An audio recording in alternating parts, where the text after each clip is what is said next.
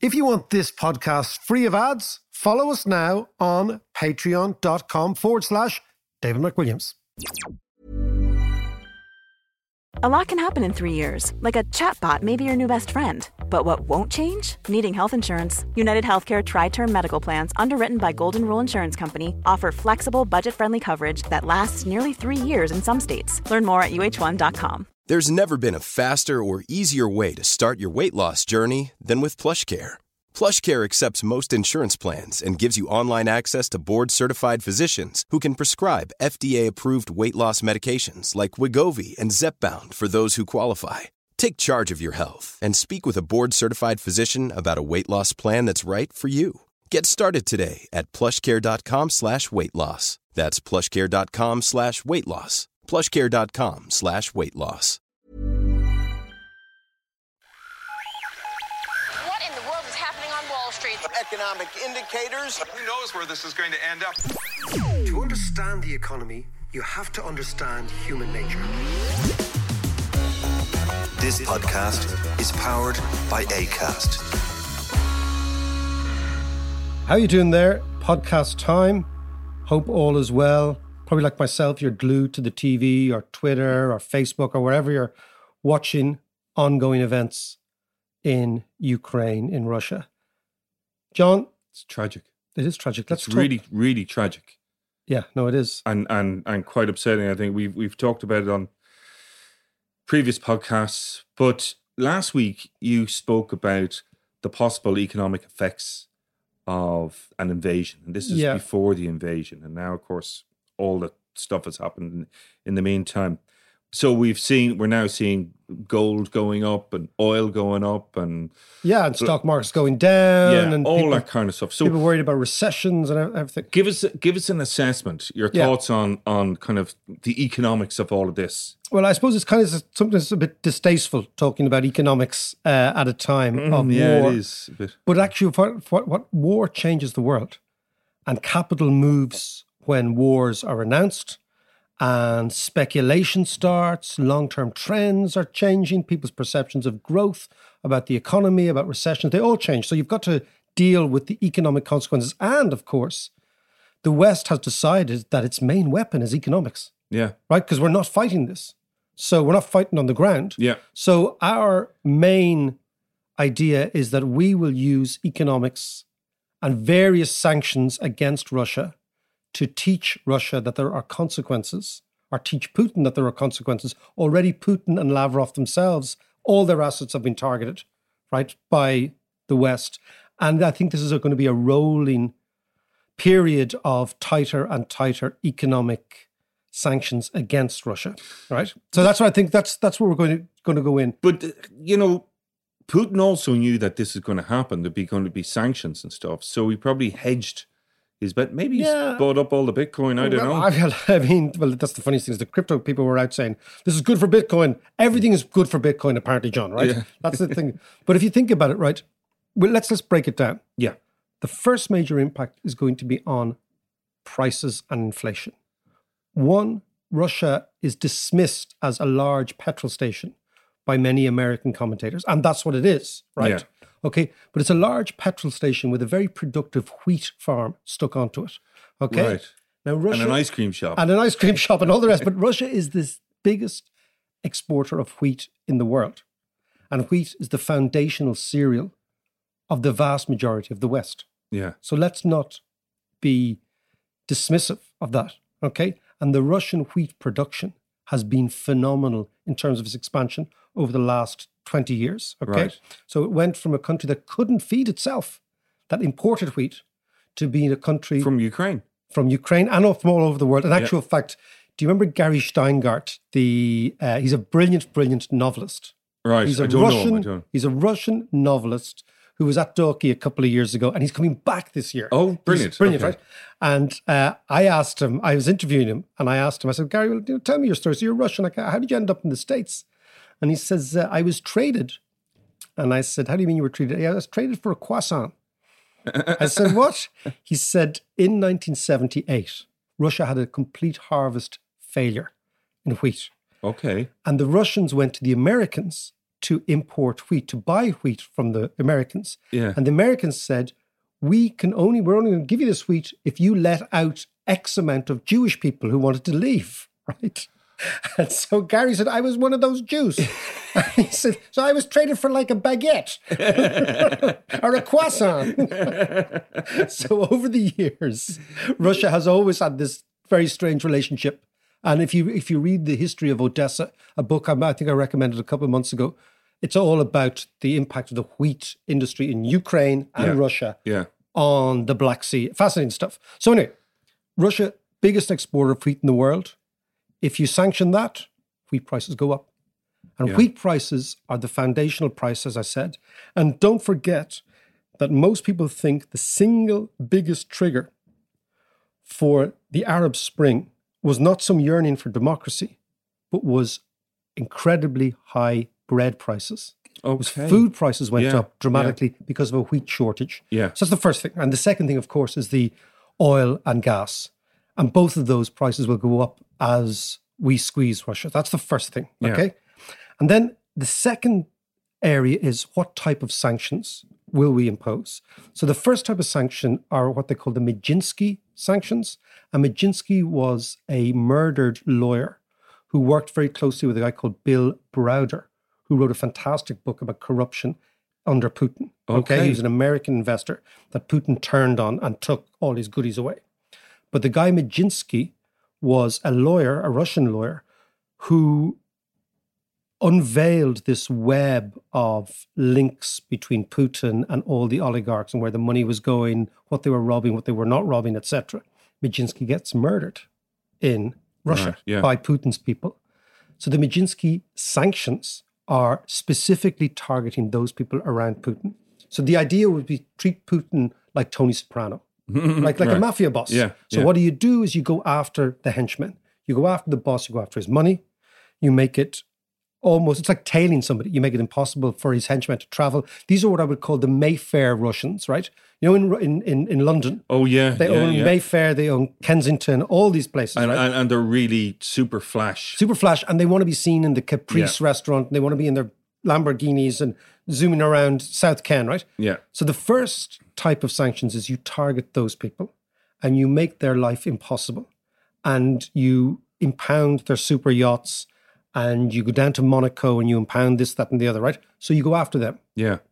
The second form of sanctions are just your normal trade sanctions, right? Which is oil and gas in the main. And again, you have to look, we'll go through the numbers in a second, but they are the areas. Now, has been in the last couple of days a tightening, a unity amongst Europeans. In the beginning, the Germans were very, very worried about cutting off gas. Okay, as were the Italians were trying to negotiate. Do you know this?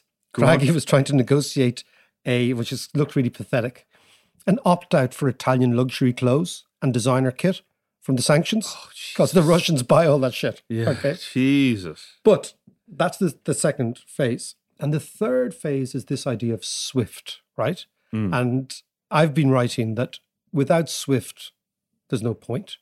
SWIFT is it's like, actually, Martin spoke about it the other day. It's basically like an email service for banks. Okay, so it allows 11,000 banks to trade and clear trades together. If you take the Russians out of that, suddenly you cut off the Russia from the Western finance system. Yeah. And that will strangle them very, very quickly. But then you've got to think to yourself, well, hold on a second, back to your question, which is Putin knew this was going to happen. So what have they done? How vulnerable is Russia to these things? And if you look at the numbers, the key thing is twofold. One is how much of the Russians prepared for this, like the Russian central bank, building up reserves, not being exposed to foreign exchange, etc. Right? How much money do they have? Yeah. The second thing is, what does China do? Because the Americans and the Europeans can't close off the world anymore, right? Yeah. Because if China decides that it will buy the oil that we don't buy from Russia, then you can probably net it out that nothing will happen to them. And if China says, well, we'll lend you money, and if China says, well, we'll supply you with consumer goods, then in effect, Russia can just do a deal with China, which it probably already has done, because we know that China would probably quite like a green light for Taiwan at some stage in the future. And it's kind of in the way in which it's not sort of, let us do this. It's like, we now have a favor that we can call in from you at some stage in the future, right? And on the UN Security Council, it's China, Russia, Britain, France, and America. Yeah. So if China and Russia are sewn up. But it's interesting, actually, just on that China abstained from condemning the Of course it invasion. did, yeah. So it's building up. Russia. Well, there was talk that Russia expected them to support them. To support them. I know you can't support an open invasion of a country, Yeah. but you can indicate your support by abstaining. Yeah. You know, you can say, well, we're not. But it could be taken either way. Yeah. See, that's that kind of diplomacy that I don't really understand. It's like a different language. It is like a different language. It is like a different language. But if we look at what the Russians do, right? So Russians' overall exports are $400 billion a year. Yeah. 50%, or about 51%, are petrol or petrol related. Okay. So that's a huge, huge chunk. If the Chinese decide to buy that stuff off the Russians, because China is always dependent on outside energy, then the Russians can simply repackage their oil onto different containers and different ships and basically put it somewhere else. Give the Chinese. Where that will lead to is like a completely divided world. This is our point from last week, or from yesterday, that we're going to have to make a change. We've been living in this sort of dream world where we can deal with the oligarchs and we can deal with the autocracies, and we can deal with these non-democratic countries that don't really have the same values as us. No. Yeah. This is a massive cleavage in global affairs that nobody think we're going back to where we were. We'll never go back to where we were. Yeah. And this is basically, it's going to be America and Europe against Russia and China. Yeah. That's it. And leaves the likes of Australia and Japan kind of... Well, Japan are very much with us. Yes. Very, very much No, but with it kind us. of leaves them in geographically. Geographically, they're very exposed. They're very exposed. They're very, very exposed. And it's, it's the end of sort of soft Pax America. And now the Americans are going to have to step up and get completely involved in the world in a way in which they didn't want to for a long, long time. But if we come back to the idea, Russia's gas exports are 55 billion a year. And they're much more difficult for the Russians to reorientate because they go through pipes. Yeah. So the vast majority of oil is put on tankers and shipped, right? Whereas they go through pipes and the Russians will not be able to re-divert that. So they will suffer then. Yeah. But then the other big question is, what happens to the world economy? If you're going to have higher levels of inflation at a time when we're already in a period of inflation, but the central banks will not feel, of Europe or America, will not feel, because we're at war, we're in a war situation, will not feel that they're able to raise interest rates, right? We're in a situation where we could clearly have stagflation in the world. Now, stagflation is what happened. Disaster, wouldn't it? Well, it's what happened in the 1970s. So you get this combination of inflation and a recession at the same time, right? Yeah. And it's usually driven by these energy prices, as it was in 1973. That could be the case. What will happen in that case is the central banks will not increase interest rates. So we can do all these things. I mean, we can strangle the Russian economy, right? And we can go after the oligarchs, and we can target their goodies. There's no doubt of all this. And we can, at a stretch, remove them completely from the system, which would make the ruble would collapse because they need foreign exchange to prop it up. Yeah. And eventually their foreign exchange resources, in terms of the reserves, will run out, right? But that's a long, long game, right? And you're also thinking that Putin is not somebody who really cares about money. If you know what I mean, he cares about power, real power. He doesn't care about the Russians having privation, the average Russian having, not being able to do this, that, and the other, not being able to travel. He doesn't care about that, right? So maybe his long-term thinking is that the invasion will precipitate a recession or stagflation in the West, and that we will then become emasculated by not having the economic power, that we will have a recession. And he would say that if he can push prices up of food and of petrol or energy. So think about the two basic foundational issues, energy and food. If he can put those up, he drives the West into stagflation, and he understands the West is very indebted. So you get a recession and lots of debt, so you get lots of bankruptcies at a time when the central banks will not move against inflation because the presidents and the politicians, it looks really bad for central banks to be raising interest rates at a time of war. Yeah. So that is the long game that he's playing. And the long game that we're playing has to be that we strangle the Russian economy before our economies begin to creak. That is, in a sense, what's going on. And then you've got to look at the other side of money. God, I mean, that's the ultimate Russian roulette, isn't it? Yeah. Or game of chicken. Who blinks first? Well, exactly. Except the good thing is that the chicken's moving very, very slowly. The game of chicken, it moves very quickly. But that's the idea of being in the long term. But within that cycle, there's going to be all sorts of speculative cycles because capital moves very, very quickly. And this is something I've always been fascinated about, is that history gives us some amazing examples of what happens in war times, where fortunes are made and lost. Yeah. And this goes all the way back, ironically, to the Roman Empire. John, I'm taking you back to the Forum. Excellent. Back to the Forum. Go.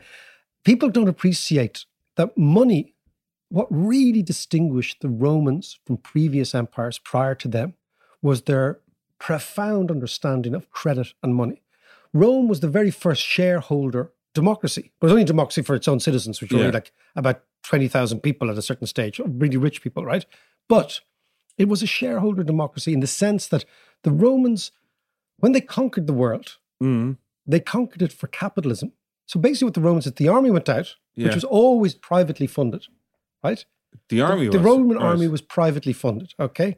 And then if they won in the battlefield, right, if they took over Palestine or if they took over Lebanon. You get all the spoils. Basically then, the way you got paid back as an investor in the army is you were given the license to give out. And the license was always the license around tax collecting. Right? So how you made your money back. It's a franchise business. Yeah. It was like McDonald's. Yeah. Right? For people with shields and funny hats. Yeah. Okay? I actually saw that movie just during the week, actually, The Founder. Have you seen that? No, what is it? It is that story. It's a story of how McDonald's, the two McDonald's brothers. Who started off and really nice guys, got a great business going, but it was Koch or whatever his name Koch was the guy who used to fly over bits of the States. Yeah. And he came in and said, what you need, guys, he loved the business, and he said, what you need, guys, is you need to turn this into a franchise. And that's what he did. So take that model in your head, yeah, right? And think you're in Gladiator, okay? This is what the Romans did, okay? Right. And of course, the Romans set up publicly traded companies, and those companies were called Societas Publicanum, so public societies, right? And they were traded, right? And of course, the news flow was crucially important about whether they were winning the war or losing the war. So you know whether the price of gold is going up or the price of Bitcoin, oil, it's all on news flow. Yeah, so once you get into a war, nobody worries about the growth rate and GDP and long term. It's like, what is the news? Who's winning? Who's losing? Now, imagine that was in Rome, right? So in the Forum was full of these people and be full of rumors and gossips and saying, we got our arses kicked in Carthage. You won't be able to go and collect taxes. Then you won't get it paid back. And these prices all fluctuated. And that's the first stock market. And of course, the people who invested in stocks in Rome were called publicanis, right? Just the investing publicans, not in our sense of publicans, right?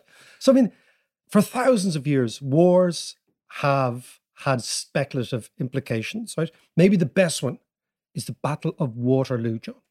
Go on. Battle of Waterloo, the Duke of Wellington, born in Merrion Square. Right, yes. The man who said, just because you're born in the stable doesn't make you a horse. When he was called, when they said, are you Irish?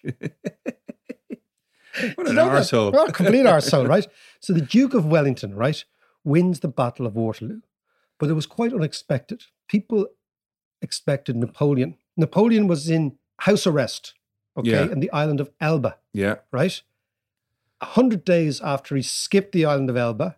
With, by the way, another Irish connection, and I can't think of his name, but his physician. Oh, the guy from Newtown Park Avenue. From Newtown Park Avenue. That's a great story. Napoleon's physician was from Newtown Park Avenue, which is about 300 yards from where we're sitting. And we're going to find out this guy, right? So Napoleon, 100 days after he gets out of Elba, he's scrapping in Waterloo, right? Yeah. Okay, he's rebuilt the army, yada, yada, yada. Okay, but most of the world at the time thought that he was going to win, right? And it wasn't a foregone conclusion.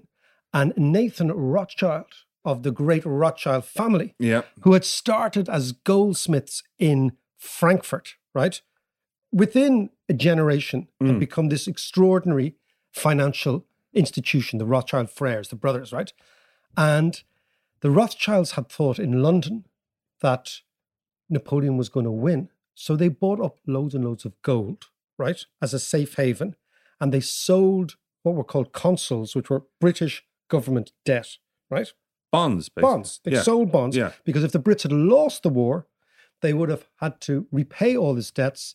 They wouldn't have had the income because they've lost the war. Right. Napoleon would have taken all their colonies in America, and Bob's your uncle, they wouldn't have been able to pay. So Rothschild's original gamble was Napoleon's going to win, so he bought gold and sold bonds. Right. But he also understood better than anybody else that at times of war, information is king. And he who has the information first is the guy who wins. Yeah. So rather than wait for the post office, which sent fellas on horses from Waterloo outside Brussels to Ostend, then on a boat across from Ostend on the to mailboat. Dover, and then on another horse from Dover to London, he got bleeding carrier pigeons. He was a pigeon fancier. Good man. He was great. I love that expression, a pigeon fancier. So Rothschild had a whole team of pigeons, right? Right. And of course, pigeons fly faster than horses. Right. Yeah. And they fly over the sea. Yeah. Right. So you don't have to wait for any boats, right? And when it became apparent to Rothschild's man in Brussels that Napoleon was going to be defeated, what they then knew was the price of gold in London would fall and the price of government bonds would rise. So they reversed their trade. So they put this little piece of information into the pretty leg of the feckin' pigeon. Pigeon goes off to London, flies, woo! That's my pigeon noise, by the way. It's very good. If I close my eyes there now, I would have been in an aviary. The woo pigeon arrives in Rothschild's gaff in London, and Rothschild unfurls a little message, and the message says, Napoleon has lost, sell gold, buy bonds, which is what Rothschild did, cornered the market in bonds, bought them all, and there is the legend of the Rothschild family. That's how they became rich. Wow. That's actually it. That's how they gave a clean pair of heels to the Barings and the Warburgs. On the back of a pigeon. On the back of a pigeon. So next time you see a fella with a bunch of pigeons in the back, a little pigeon fancier, understand that that was the technology that changed the world in the Napoleonic era. Brilliant. So to come back to Russia, I'm not sure that Putin will be sending pigeons, right? But the war, the ebb and flow of the war from here will have profound speculative impacts on financial markets. But the longer term idea is that the West needs to asphyxiate the Russian economy and hit Putin hardest in the oligarchs' pockets in order for us to, not to win this war. This is not going to change the course of the war. But what it's going to do is it's going to say to would-be oligarchs that the financial muscle of the West, we might not have the willingness to fight, but we can make you poor. And the long-term consequences of that are instability in your own country. And the long-term consequence of that is your inability to think over a couple of years about economic stability, which all dictators need to stay in power. Okay, we're looking at the oil sanctions and the oil and gas and all that kind of stuff. Tell us, what's the role of the Russian central bank in all of this? Right, so the big change, the thing that has really taken the Russians by surprise has been the freezing of the Russian central bank's assets abroad. Okay, now this is huge because basically the central bank controls the Russian money supply, right?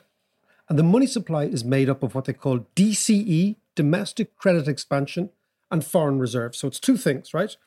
Now, the foreign reserves is basically your war chest. And the reason you need foreign reserves is that if the rest of the world is selling rubles or if Russian people are selling rubles, okay, and you want to maintain the value of the rubles, you then have to sell dollars and buy back those rubles to drive up the ruble price. Right. But if you don't have Create the demand for rubles. Yeah, but if you don't have the dollars, you can't offset the fall, right? Now, what has happened is, and this is what all countries that operate their own exchange rate. I did it for years in Ireland, you know. Well, I didn't do it. I was just observing the thing, right? But you need a certain amount of foreign exchange reserves. Now, what has happened is the Russians will have been part of the BIS system, the Bank of International Settlements. So they will have had, and they'd have kept their reserves with foreign banks, right? So this is the idea. Right. So it's a bit like having your own bank account, right? Yeah. You might have a bank account in AIB and you might, whatever, right? So they kept most of their liquid assets on what they call swap arrangements with other central banks. Right. So if they needed sterling, they would just simply ring the Bank of England and say, wire us over sterling because we want to maintain the ruble and we want to sell a bit of sterling. And the Bank of England would say, fine. But now they've been cut off. So the ruble is a one-way bet. Now, why this is really important is Russians have a collective memory of hyperinflation from the 1990s. Yeah. Okay. And Putin's promise, in a way, we've spoken about this before, was to bring financial and political stability to Russia. And the major litmus test of financial stability is your currency. And if your currency is falling, it really means that the government has lost control of, for the average dude, when they're actually out on the street in Moscow, right? It's the currency is the litmus test of whether you're credible or not. And if the currency is falling, it has a profound psychological effect on the people, not least because their savings are being devalued in dollar terms, but also, Mickey Mouse countries have Mickey Mouse currencies. And part of the whole Russian vibe is we're not a Mickey Mouse country. We're not like Brazil. We're not like, Argentina, the countries that always make mistakes. We're a hard country. But you can see now that there's queues at banks. Yeah. People trying to change their rubles to dollars or whatever. Yeah, because the one thing is how you stop a bank run is you stop the source of the anxiety. And normally the source of the anxiety in a bank run is there's no money in the bank. So how you stop that is you put money into it, which is what the Fed did in 2008, right? Yeah. Now, the Russians know that they don't have dollars in the banking system. So ultimately what's going to happen is the queues at banks will probably get worse, right? But number two, Russian banks owe so much money to Western lenders. All those assets, all those loans will go to zero. They will never be paid. I remember Trump will be delighted. On the 17th of August, 1998, John, I got a phone call from my boss, and we were involved in the Russian market to say that Russia had defaulted, devalued, and put a moratorium on all foreign debt. And those assets that had been trading at 100% went to 5%, so 5 cents on the dollars. Wow. And that's exactly what's going to happen. Wow, that's incredible. Big Irish airline leasing companies that have leased out over 100 passenger airlines to Russia, I don't know how they're going to get paid. Or get their planes back. I don't know how they're going to get the planes back either. Yeah. So what we have to realize is that the West, the EU, is at war with Russia. We mightn't be saying it. It mightn't be a technical war, right? But we are in a war with Russia at the moment. Well, as the Russians said yesterday, actually, that economic wars usually end up in proper, full-on military wars. Yeah, so we're in an economic war with them. So that means that all Russian assets in dollar terms or in euro terms will go to close to zero. Yeah. And there'll be a mass default of all Russian creditors. And we will start again when this war is over. That's how it works. Yeah. So we'll be back after the break. We're talking about oil, but specifically how different countries use their windfall and how Russia has used it lamentably. Many of us have those stubborn pounds that seem impossible to lose, no matter how good we eat or how hard we work out. My solution is PlushCare. PlushCare is a leading telehealth provider with doctors who are there for you day and night to partner with you in your weight loss journey. They can prescribe FDA-approved weight loss medications like Wegovy and Zepbound for those who qualify. Plus, they accept most insurance plans. To get started, visit plushcare.com/weightloss. That's plushcare.com/weightloss. Hey, it's Ryan Reynolds, and I'm here with Keith, co-star of my upcoming film, If, only in theaters May 17th. Do you want to tell people the big news? All right, I'll do it. Sign up now and you'll get unlimited for $15 a month and 6 months of Paramount Plus Essential Plan on us. MintMobile.com/switch. Upfront payment of $45 equivalent to $15 per month. Unlimited over 40 gigabytes per month. Face lower speeds. Videos at 480p. Active Mint customers by 531.24 get 6 months of Paramount Plus Essential Plan. Auto renews after 6 months. Offer ends May 31st, 2024. Separate Paramount Plus registration required. Terms and conditions apply if rated PG. I'm Sandra, and I'm just the professional your small business was looking for. But you didn't hire me because you didn't use LinkedIn Jobs. LinkedIn has professionals you can't find anywhere else, including those who aren't actively looking for a new job, but might be open to the perfect role, like me. In a given month, over 70% of LinkedIn users don't visit other leading job sites. So if you're not looking on LinkedIn, you'll miss out on great candidates like Sandra. Start hiring professionals like a professional. Post your free job on linkedin.com/people today. But you remember Martin Sambu? Yesterday, the other day, yeah. On Tuesday there. What I thought was really interesting, him being Norwegian and talking about how Norway have used their oil and the Sovereign Wealth Fund and all the rest. In contrast to, but Norway are spreading the wealth, spreading the happiness for the good of everybody in Norway. Whereas Russia and the oligarchs, it's all about me. Well, I've always thought, could you imagine if Ireland had struck oil in 1969 with Fianna Fáil in power? Could you imagine the feckin' oligarchs? We'd all be wearing Charvet shirts. We'd all be wearing Charvet. No, but this country would have turned into a complete oligarchy. Yeah, definitely. And it would have been whoever was closest to Charlie, whoever was closest to the corruption. Because remember, the corruption here was endemic in the 70s and 80s. So I've always thought, everyone says, wouldn't it be amazing if we found oil? I was like, here, no. But the interesting thing about the oil thing, it's not just Russia. Like Mrs. Thatcher, Britain's oil, where are all those revenues gone? Yeah.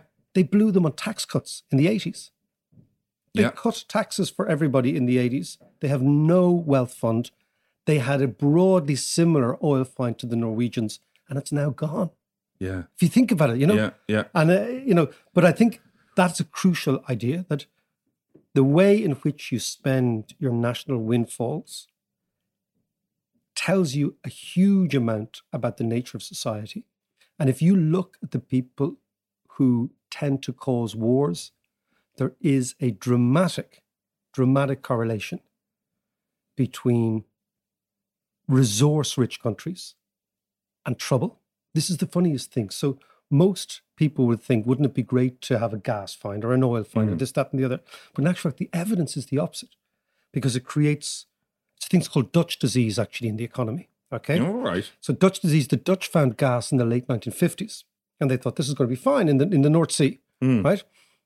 And the idea was that Dutch had therefore predicted we're going to be self-sufficient in heating, and this is going to give us a huge competitive advantage. But what they found was the economy actually started to slow down.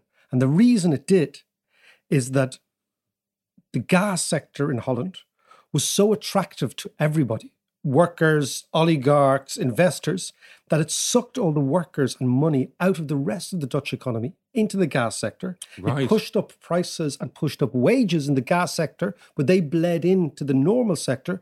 And they found very quickly that their competitive sector in Holland couldn't compete with the rest of the world anymore because the costs had been driven up dramatically by the gas sector. Right. So it's called Dutch disease. And what the Norwegians were thinking is, we cannot do that.